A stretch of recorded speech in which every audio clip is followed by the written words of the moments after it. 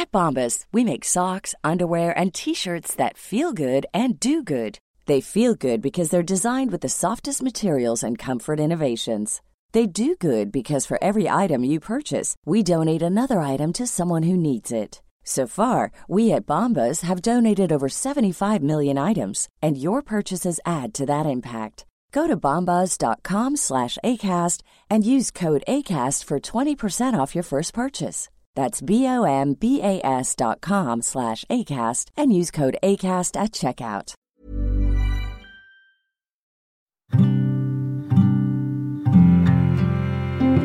Hello and welcome to the Daily Poem. I'm David Kern.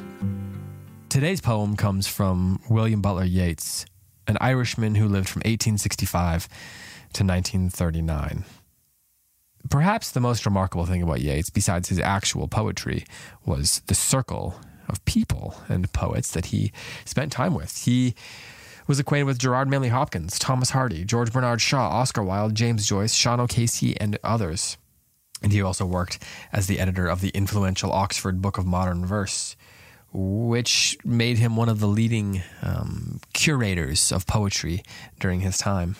He wrote many kinds of poetry in many modes. He wrote romantic lyrics, political satires, mythic metamorphosis, verse drama, aesthetic criticism, visionary history, and some of the deepest and most entertaining autobiographical writing of the age, as William Harmon writes in the classic 100 Poems.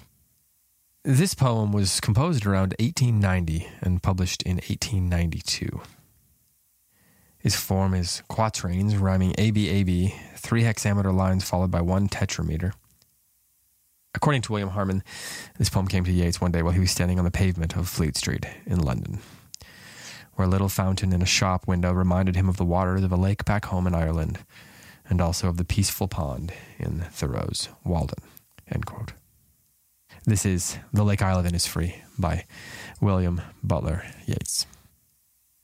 I will arise and go now and go to Innisfree, and a small cabin build there of clay and wattles made. 9 bean rows will I have there, a hive for the honey bee, and live alone in the bee-loud glade.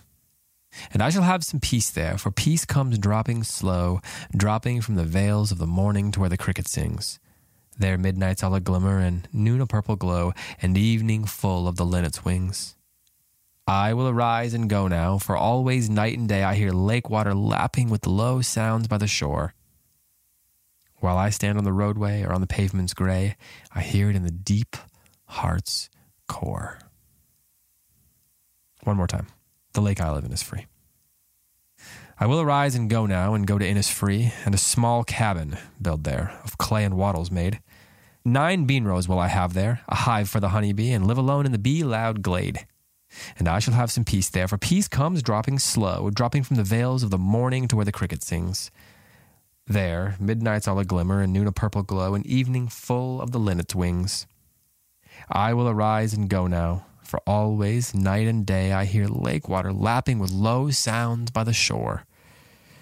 While I stand on the roadway or on the pavement's gray, I hear it in the deep heart's core. This has been the Daily Poem, and I'll be back tomorrow with yet another poem. Thanks for listening.